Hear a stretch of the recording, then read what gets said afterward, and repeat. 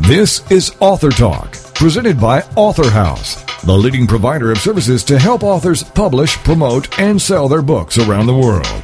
Author Talk is a show about new books and the authors who wrote them. It's an opportunity for prospective readers to hear directly from the writers, to hear what inspired them to write and publish, and to hear all the inside details about their books. Here is Author Talk with host Steve Jorgensen. The title of the book, The Redeeming Power of Presence. And the author is Dr. Andrew Carey. And Andy joins us now on Author Talk. Hello, Andy. Hi, Steve. How are you? Well, you're going to take us down a road into today, right now, this moment, the present, and an interesting spiritual look at what that means. First of all, though, I want to read a couple of things that you've written, just to kind of set the stage for everyone listening. You say this: the redeeming power of presence presents a powerful way of walking with Christ in the present moment in life that begins to unhook people from the ways and the definitions of the world that cause destruction and unnecessary suffering. Just like Jesus walked this earth without the future or past dominating his mind, we too are to walk in the way of the cross that cares not for itself, but lives freely in his redeeming love that transforms us into a powerful vessel of love that releases others as well into who they are meant to be. So we all have a responsibility not only for ourselves, but for others.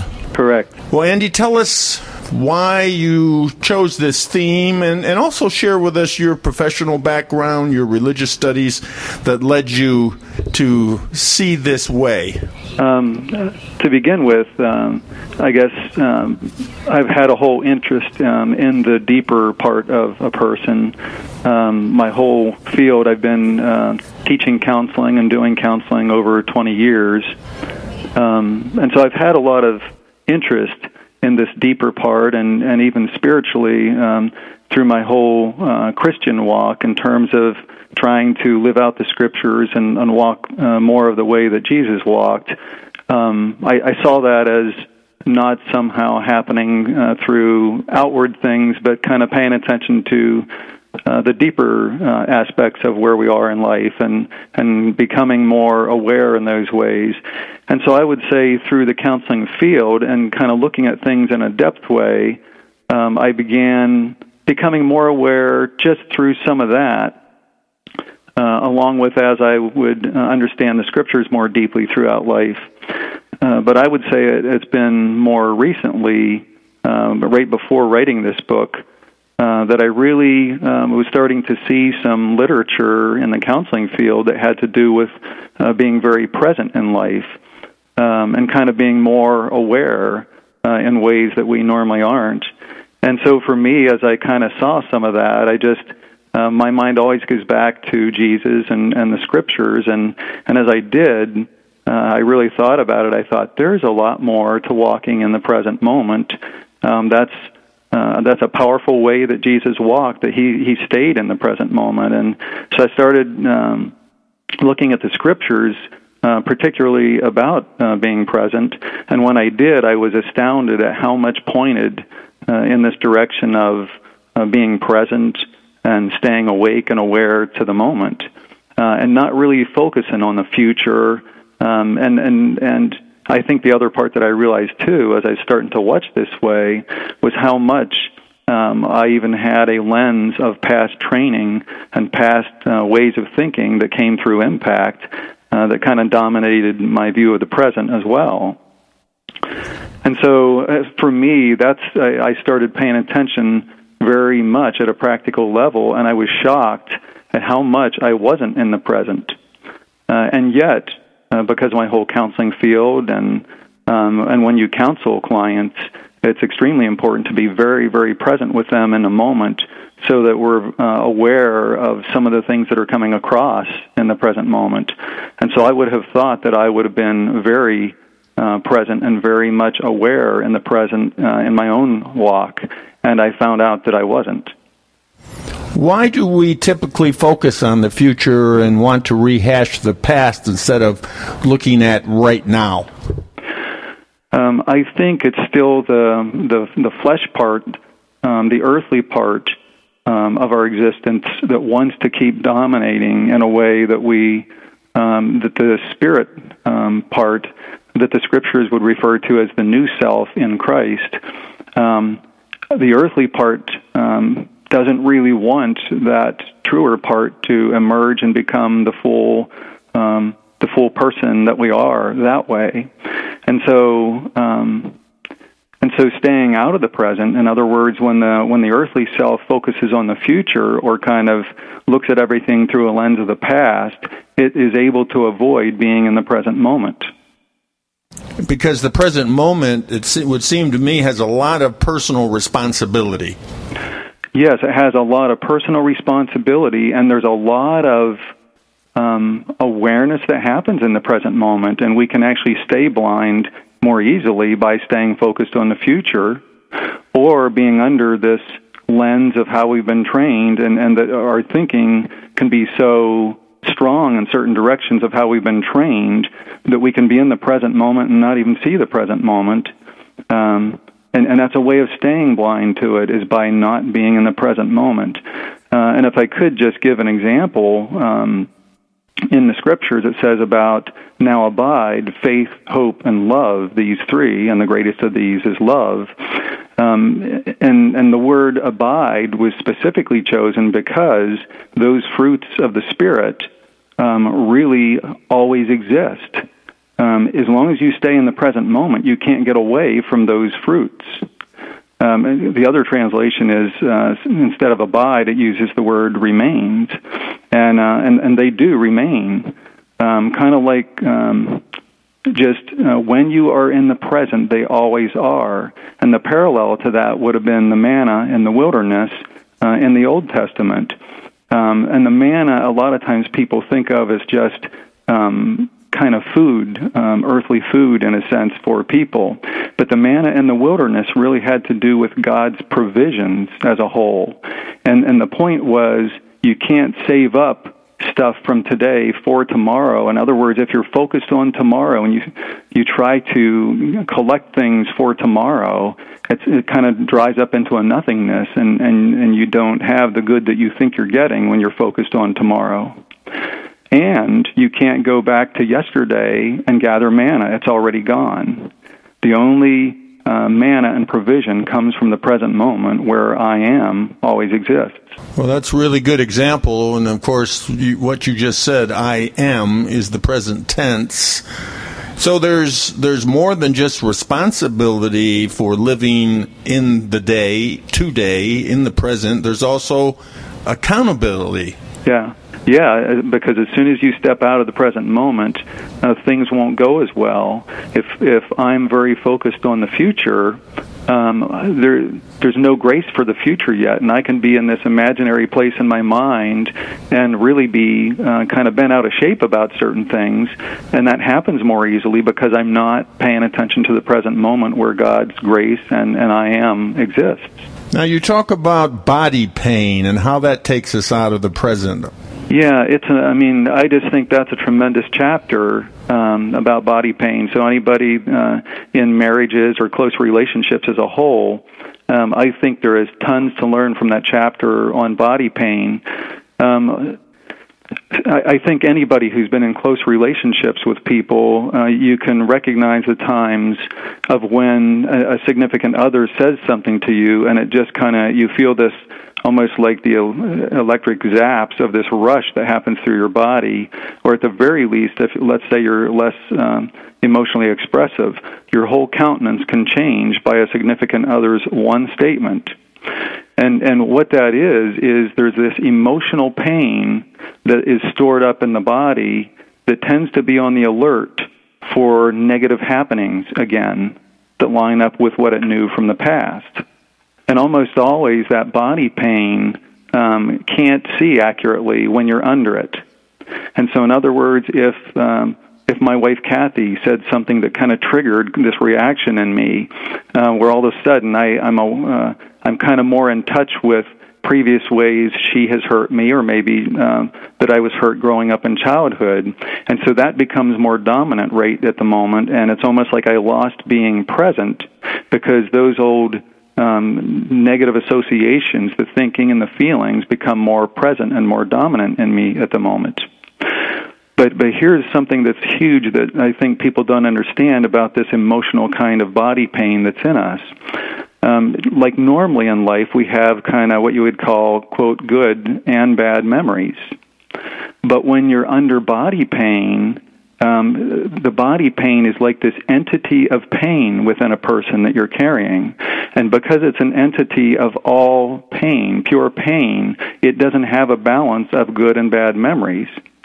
It only sees and knows of everything that was bad, because that's all, when it's pure pain. Do you hear what I'm saying? That's when it's pure pain, that's all that can be known at the moment, and then there's no hope either, because this pure pain feels like it has always turned out this way. I know how this turns out, and if anything, when we're under the body pain, we really work toward the old reoccurring again, and so we just confirm our beliefs of what we already know. And all the communication is you always and you never. It's absolutes, because the pure pain only knows one thing. It knows all the bad. So how do we, lack of a better word, train ourselves to think differently when that kind of pain seems to be inflicted upon us? I think one of the main things is to not focus outwardly. That's at least the starting place. When a person is under strong body pain, here's one of the ways you can recognize it immediately. The person is very outward focused and very watching the outside in this distrustful manner. So when a person is in that state, like in other words, if Kathy, let's say my wife, if she's under body pain at the moment, and then kind of she says things a certain way that triggers my body pain, what it means is that I almost can't pay attention to what's really happening in me. I'm so outward focused that all I can notice and stare at is what I believe is going to occur that has already been the kinds of things that have occurred in the past. And so again, catching it is, we can catch it by when we're staring outward in a distrustful or kind of paranoid way. And so that's a way to know, for instance, that I'm under body pain. And when I'm aware of that, I can know, I don't want to keep communicating and going down this old track.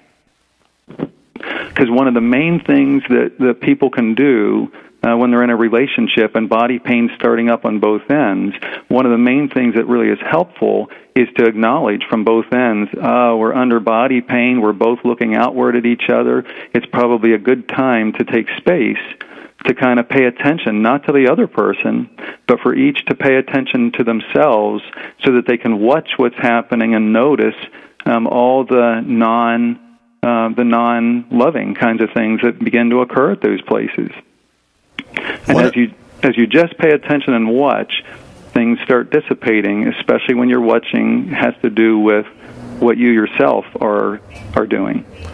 One of your last chapters in your book is titled, Being Present as Little Children, Putting on Christ. Now, of course, Christ talked about us becoming like little children. Yes. I think we don't put on Christ very well because we try to do it from adult places and we strive too hard. Probably one of the main ways that there's a number of ways that we come out of the present, and I think I talked, and I'll just kind of summarize that as I go into more of the question that you just brought up here. But when we're so concerned about the future and goal-oriented, we come out of the present.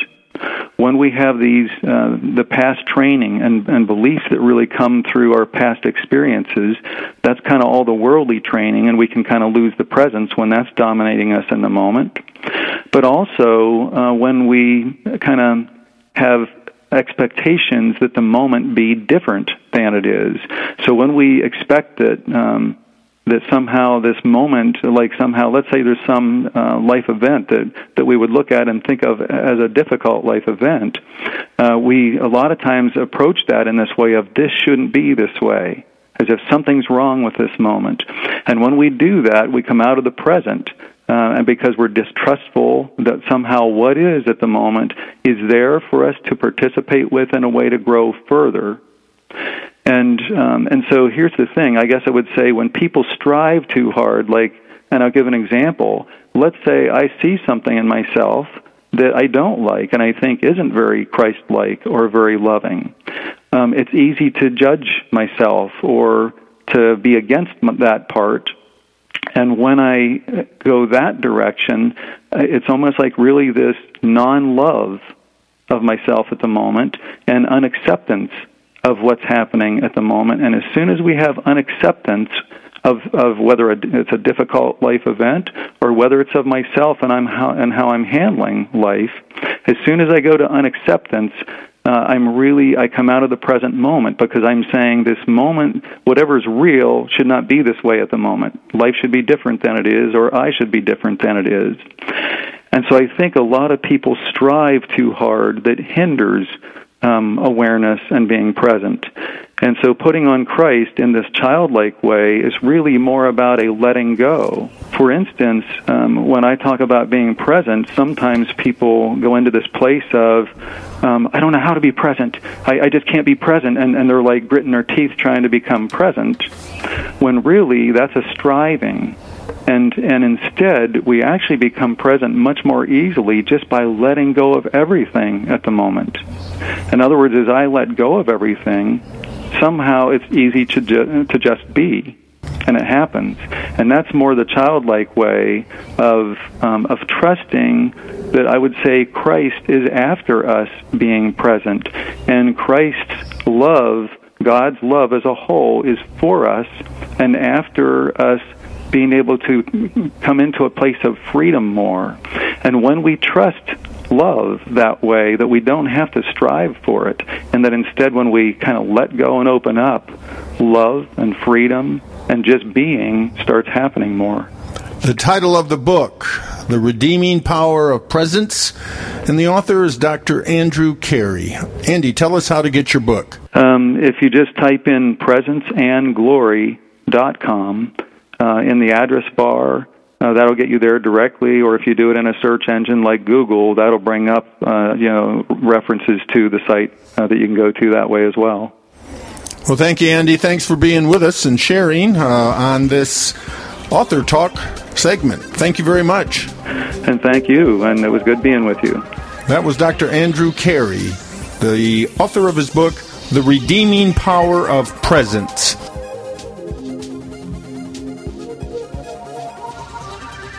You're listening to Author Talk. We'll be back right after these messages. Innovation and insight, problems and solutions, capitalizing on your ideas and efforts. That's all a part of Changing the World One Invention at a Time with Rick Rowe. Thursday evenings at 6, 5 Central on TogiNet.com. Rick will be sharing stories of innovation, invention, inspiration, and overcoming obstacles with guests who have been there, done that, and are doing that. Rick will be asking the right questions, helping you identify the real problems, and showing you how to act on your ideas by increasing consumer confidence and, more importantly, increasing your confidence to act on your ideas. For even more information, go to ThinkTech, that's TEK, globally.com. Then join us as Rick and his guests teach us how to develop new ideas and create new products, new businesses, new jobs. And together, let's get our economy growing again. It's Changing the World One Invention at a Time, with author and inventor Rick Rowe. Thursday evenings at 6, 5 Central on TogiNet.com. Y'all wave your hands, look who's on. It's Dakota Man Keith and he's number one. Now you might think Juan's youth was sad, right? Cause he had a death, dear mommy and dad, right? But that ain't the case, it wasn't his fate. The Juans never struggled to communicate. Y'all wave your hands, look who's on. It's Dakota Man Keith and he's number one. It's That Keith Wan Show on TogiNet.com, Wednesday nights at 8, 7 Central. Every week, That Keith Wan Show will have guests that share their experiences, expertise, opinions, and personal lives with us to hopefully help us better understand others. The topics and guests will come from the American Sign Language community. For more on Keith Wan and the show, go to his website, KeithWan.com. Listen with an open mind and willingness to learn and help with the cultural bridge. Number one, Keith's number one. Everybody clap cause the Coda Man's on. Number one, Keith's number one. Everybody clap cause the Coda Man's on. Don't miss That Keith One Show. Wednesday nights at 8, 7 Central on TogiNet.com. Welcome back to Author Talk, brought to you by Author House, helping authors publish, promote, and sell their books around the world. The title of the book, The Jewish People and Jesus. Is it time for reconciliation? You decide. And the authors are Joseph Butta and Stephen Duskal. And Joseph joins us now on Author Talk. Hello, Joseph. Hi, sir. How you doing? Well, I'm doing great, and this looks like a very, let's say, soul-searching kind of book, would you say? Well, I'd say so. I wanted to write a book that really made people think. There you go. Well, let me read a little bit what you have written just to set the stage. You say this: what I have done in this work is to take the Jewish point of view, as stated in David Klinghoffer's book, Why the Jews Rejected Jesus, and restated these ancient arguments against reconciliation. I argue for reconciliation, then leave the reader to decide. So you're going to give all the facts and let the reader make his own mind up. That's correct. That was absolutely the intention.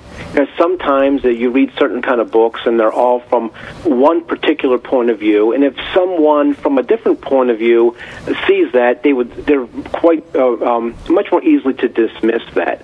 But if part of that book, or almost half of that book, may contain the point of view that you're familiar with, you may be more prone to, hey, read a little more. Then the other point of view may become more palatable to you because your present point of view is also represented. So you grew up a Catholic. That's correct. And here you are trying to help the Jews understand their heritage of really who they are?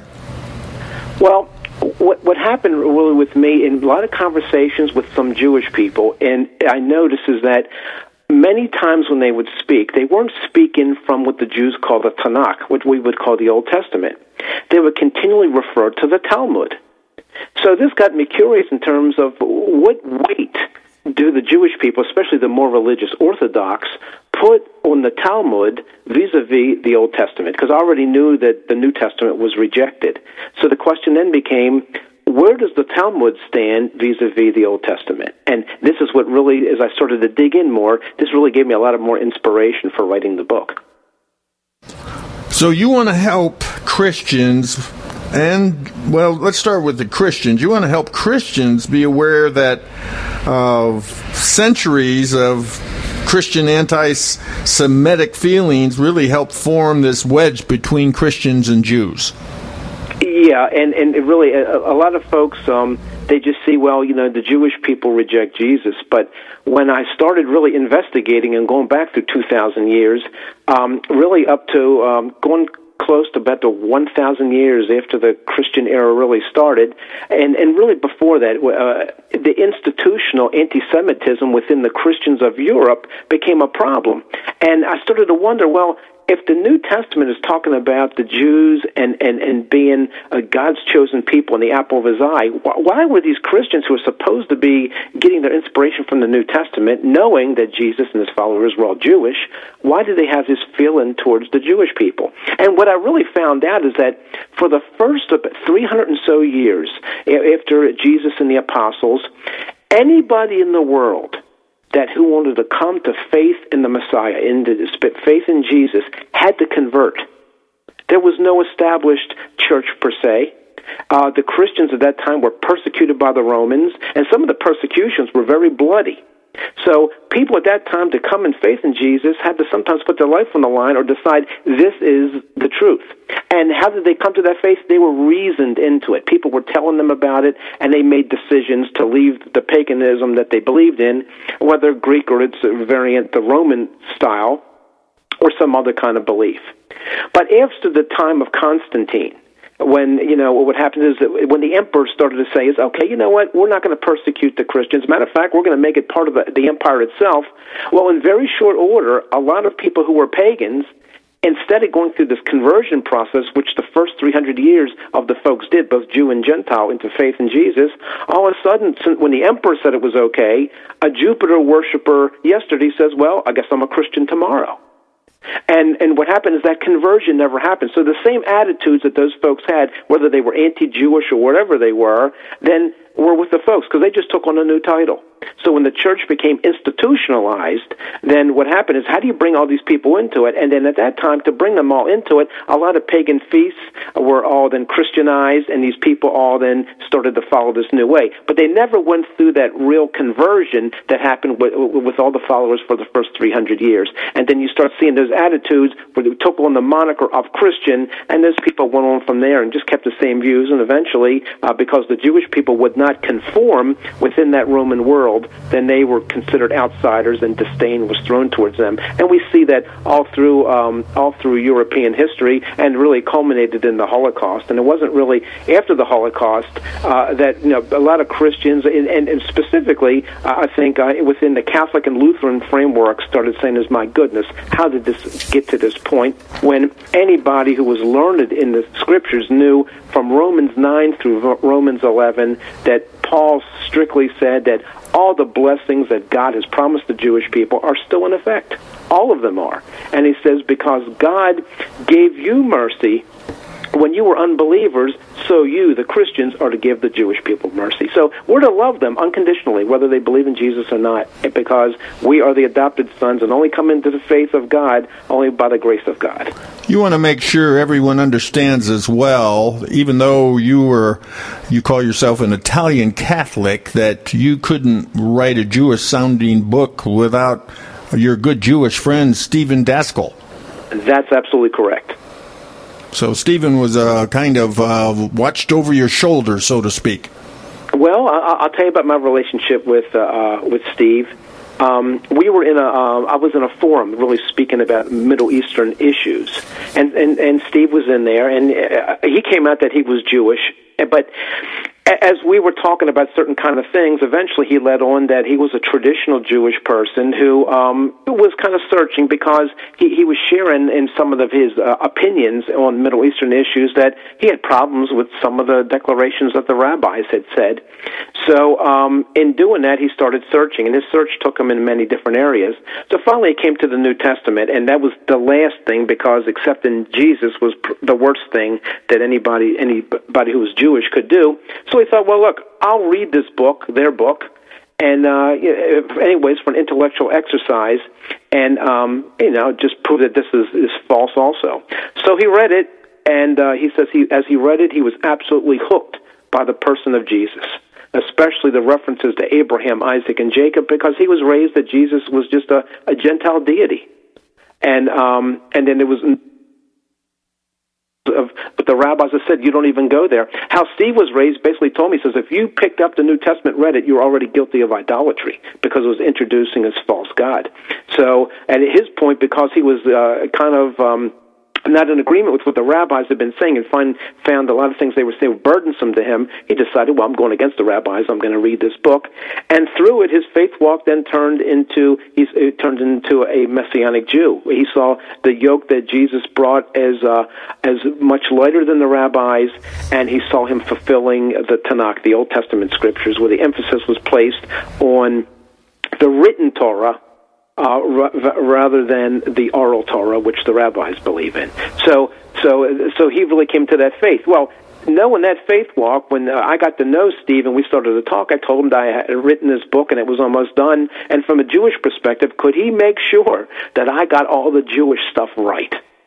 And that's where Steve's contribution to the book was wonderful, because if I wrote something that I thought was right and he says no to a Jewish audience, this wouldn't be correct, then Steve was the guy who tweaked all those things for me to make sure that it was absolutely accurate. And when Steve gave me the thumbs up, Joe, it's good to go, and then we went to publish it. One of the controversial aspects of your book, you say, is that Jewish people can reconcile their faith to include Yeshua and remain Jewish. Right, and this has been a contention from the beginning that, well, if Jewish people accept Yeshua, then automatically they have to fall into an Orthodox Christian, Catholic Christian, Protestant Christian thing. In other words, they have to leave where they are and join the Gentiles. Well, any Jewish person that would read the Old Testament, they're not seeing anywhere when you read all the books of Moses and the prophets that where does it say salvation? I have to leave the law and what the forefathers said and join the Gentiles. So this became really problematic.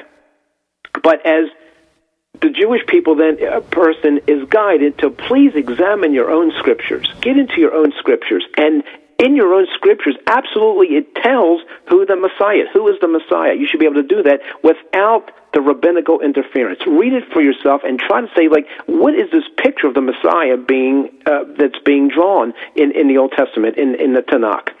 And in doing that, invariably, if they're free of that and look at it like that, it points to Yeshua. It points to no one else, especially in the reading of Isaiah 53.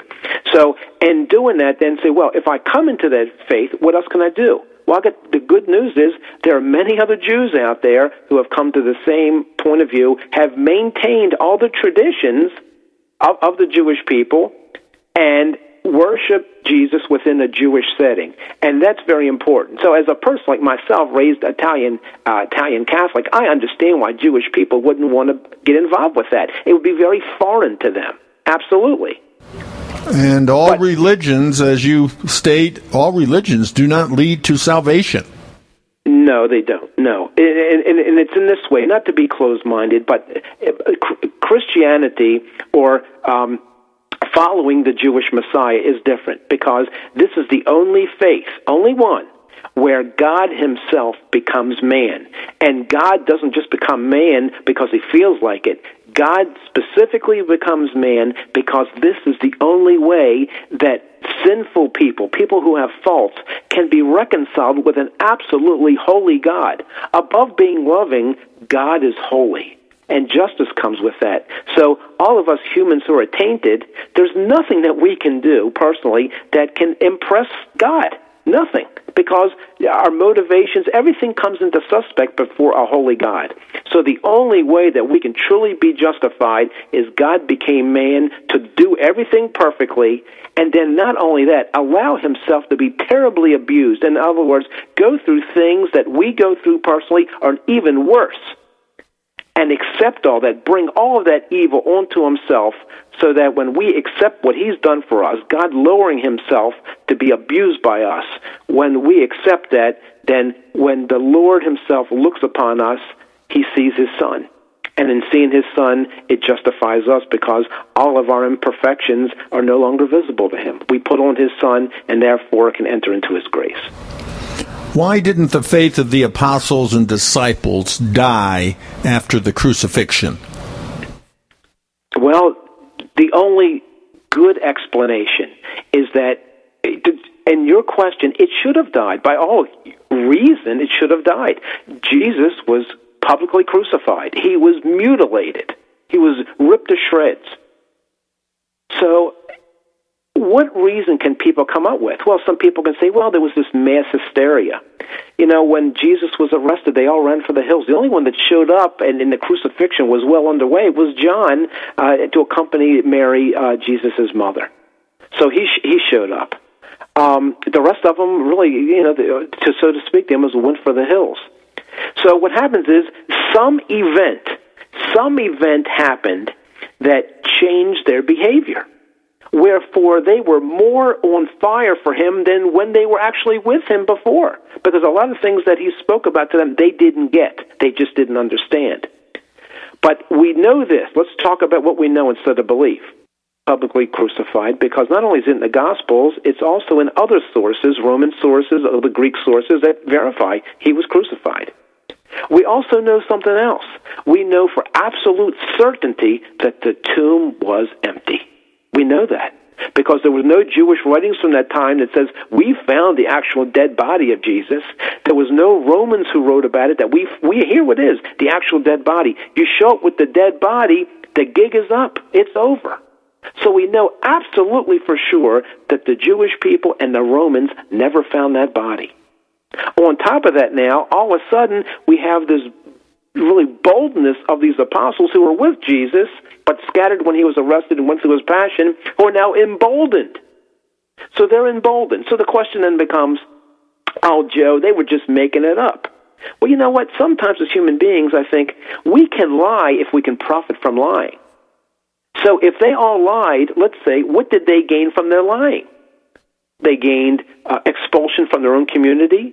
They gained being beaten. And eventually, they all died terrible deaths. They gained nothing. The only one who probably died of natural causes was probably John when he was exiled. That's all. And he was a very old man. But the rest of them were terribly persecuted. So the only thing that sustains this, like it sustained Paul, was knowing for sure. It wasn't even faith in them. They know for sure that the Messiah rose from the dead, and he spent time with them, and they viewed his nail prints in his hands and his feet, and the spear, and his shredded torso from the scourging. That was what made them act that way, and being filled with the Holy Spirit, because now they were totally on board. So the Messiah, in God's own way, left it with these 12 people, and Paul was a big part of it too, and then these folks changed the world. It was only through that, knowing absolutely, that changed their life. The title of the book, The Jewish People and Jesus. Is it time for reconciliation? You decide.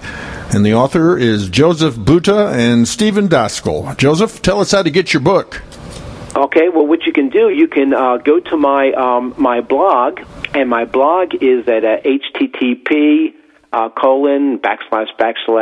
Joe Butta, all one word, .wordpress.com. And then you can go to that blog, and then you can purchase the book right there, or you can go to any bookstore. If the bookstores don't carry it, you can just give them my name and the title of the book, and they'll order it for you. Or you can go right to the publisher, Author House, and you can buy it straight from the publisher. So you have really 3 different ways to get the book. Well, thanks for being on Author Talk, Joseph. Oh, I appreciate it. Thanks for calling me. I really enjoyed this.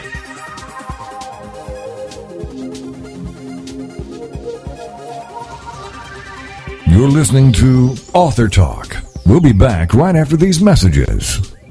People think I've made it. I'm popular. I seem happy all the time. I have great clothes and I'm involved in everything. But I have questions, doubts, and fears, just like every other teenager. That's why I'm glad for Teen Talk Radio, where it's all about choices. Join us for Teen Talk Radio with Nicole Odell, Thursday nights at 10, 9 Central on TogiNet.com. The choices we have to make that can alter the course of our lives. Life is too much pressure if we try to go it alone. I tune in to Teen Talk Radio with Nicole Odell every week to get reminded that I'm not alone. Nicole Odell is an expert on what happens in the lives of teenagers. Join her as she deals with topics like peer pressure, purity, drugs, alcohol, and many other things that might come up along the way. She writes books and speaks to people all over the place, but she says her favorite moments are when she can pull up a chair and chat with teens about what's important to us. For more information on Nicole and her books, go to NicoleOdell.com. Then join us for Teen Talk Radio with Nicole Odell, Thursday nights at 10, 9 Central on TogiNet.com. Teen Talk Radio, where it's all about choices. The American Rock and Roll Countdown with Alex Price. So where were you in the 1970s? Well, this Saturday morning, we're going to flash back to the 70s as we count down the classic hits with the American Rock and Roll Countdown.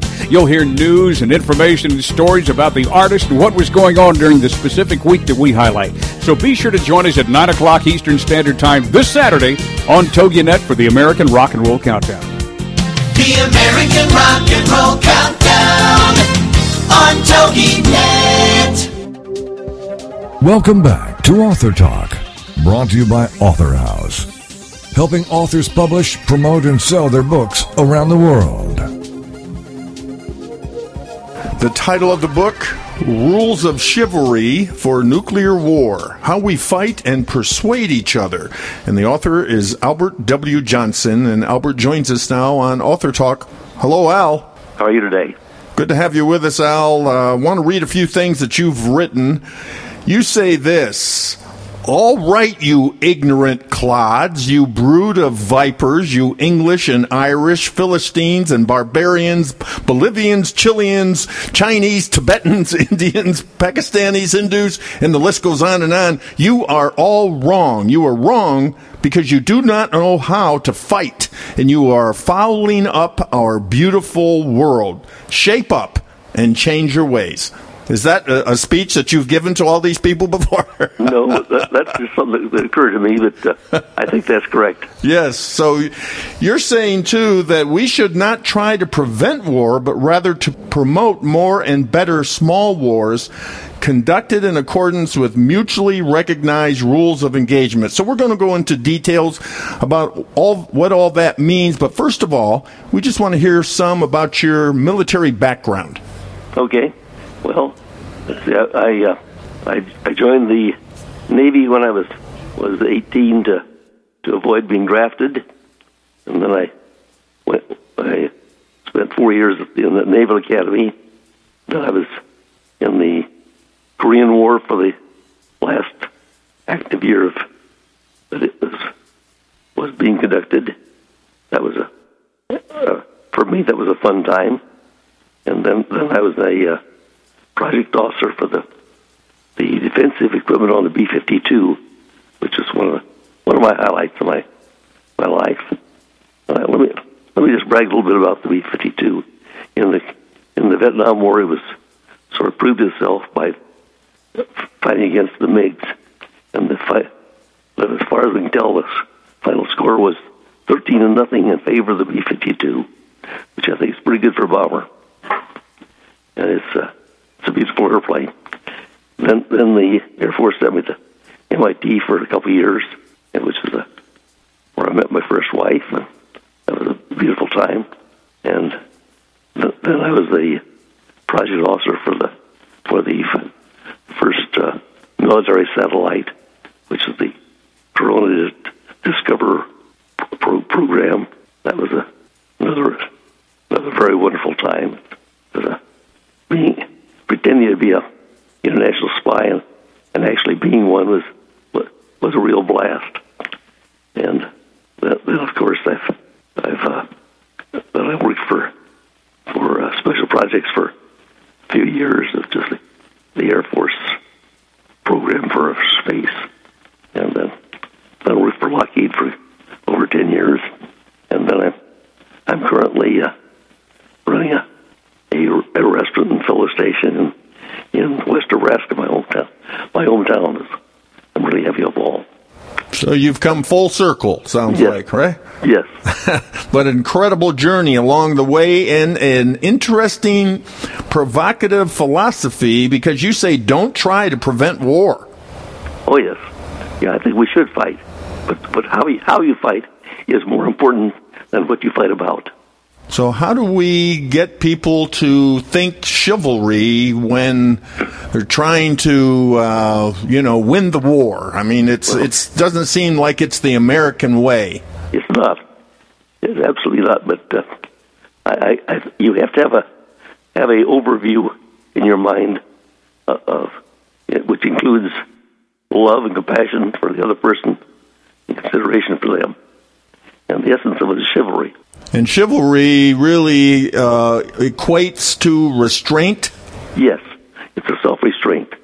You say this, I shall try to convince you that self-restrained fighting is not necessarily abhorrent behavior that should be regarded as regrettable violence arising from either our innate character flaws or undesirable social conditions, but is instead the foundation of civilization.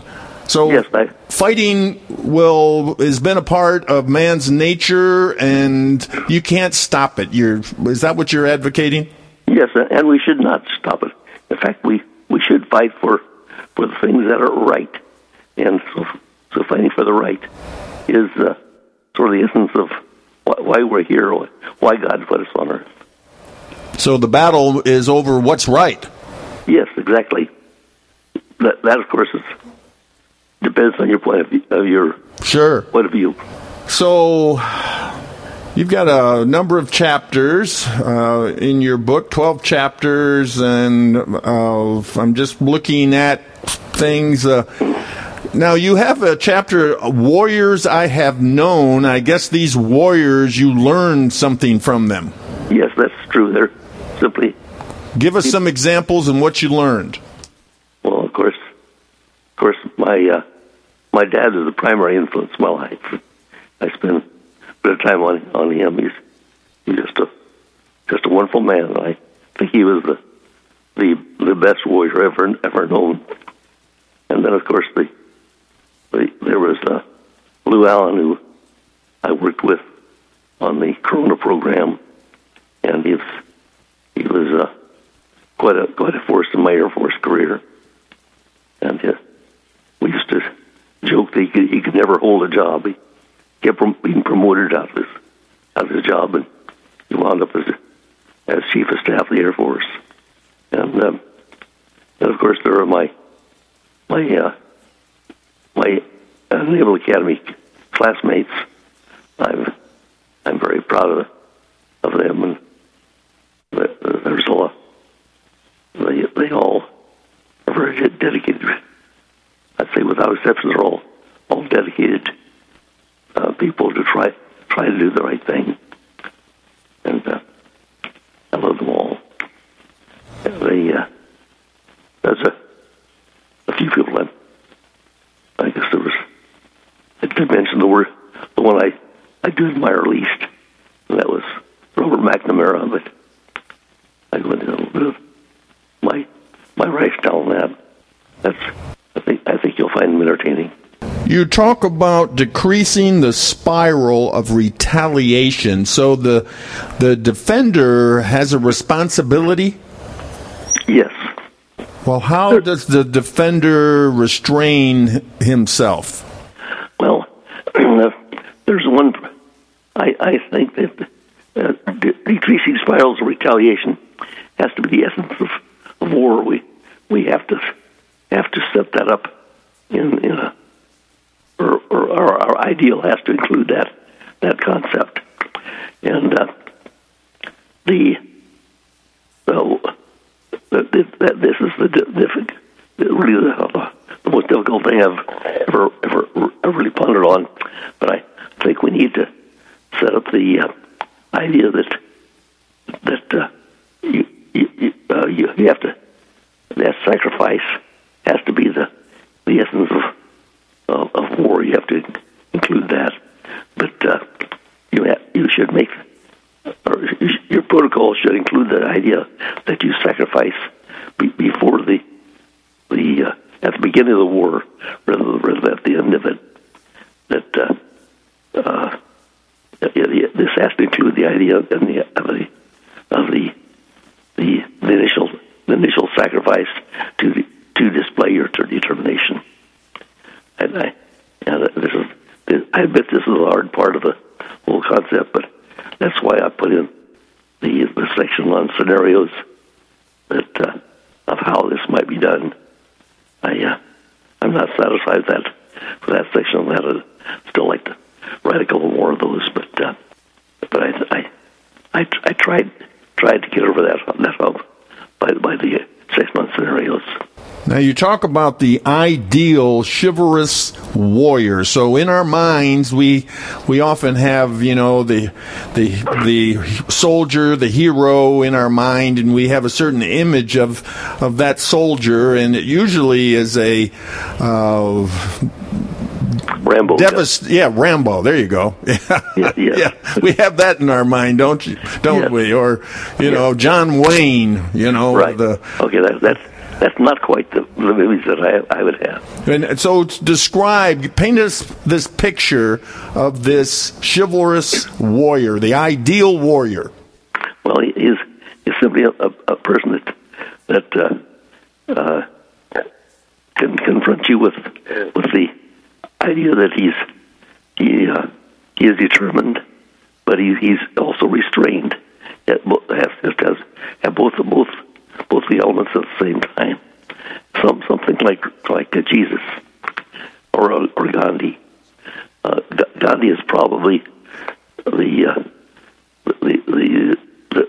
best example of the 19th century, or whatever, and how a warrior really has to fight. So if the United States is attacked by nuclear weapons, nuclear missiles, what is your recommendation? How do we deal with that to, I guess, have the least amount of damage? Well, I think our homeland protection is a little bit deficient in that it has to include the idea of retaliation. The idea there has to be a 1/3. The idea that however much damage we're done with, we are going to try to damage the perpetrator to the extent of 1/3. The idea of 1/3 is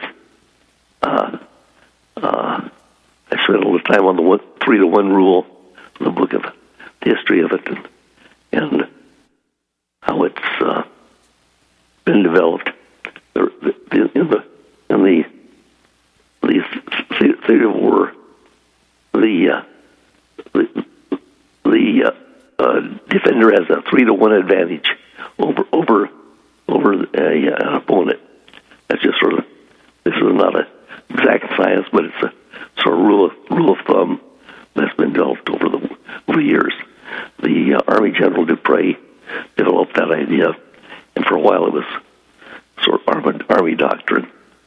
And I think that it feels about right. Again, you have to use judgment and restraint, but that does set up the idea of restraint and decreasing spiral retaliation. You have a vision of future wars. So kind of give us the best scenario. How would it play out? Well,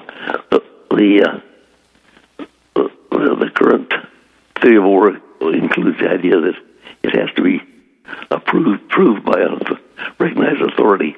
I claim that's pernicious, and I think that war should be wageable as individuals against individuals rather than states.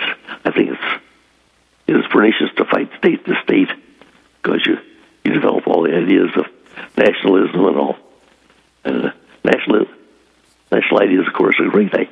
I think that the United States is the best possible nation on earth, and the best, and blessed by God. But the other person has a nice state too, and that should be a separate thing. War should be fought by small groups of people. You need publicity. You need to make a grandstand. You need to publicize your actions rather than sneak in and try to do things like James Bond. You don't try to do things separately or as because one of my hobbies, of course, is spy novels, and they're always trying to do things sort of covertly. And I even claim that I've done a few of those things, but that's not the way we should ideally fight.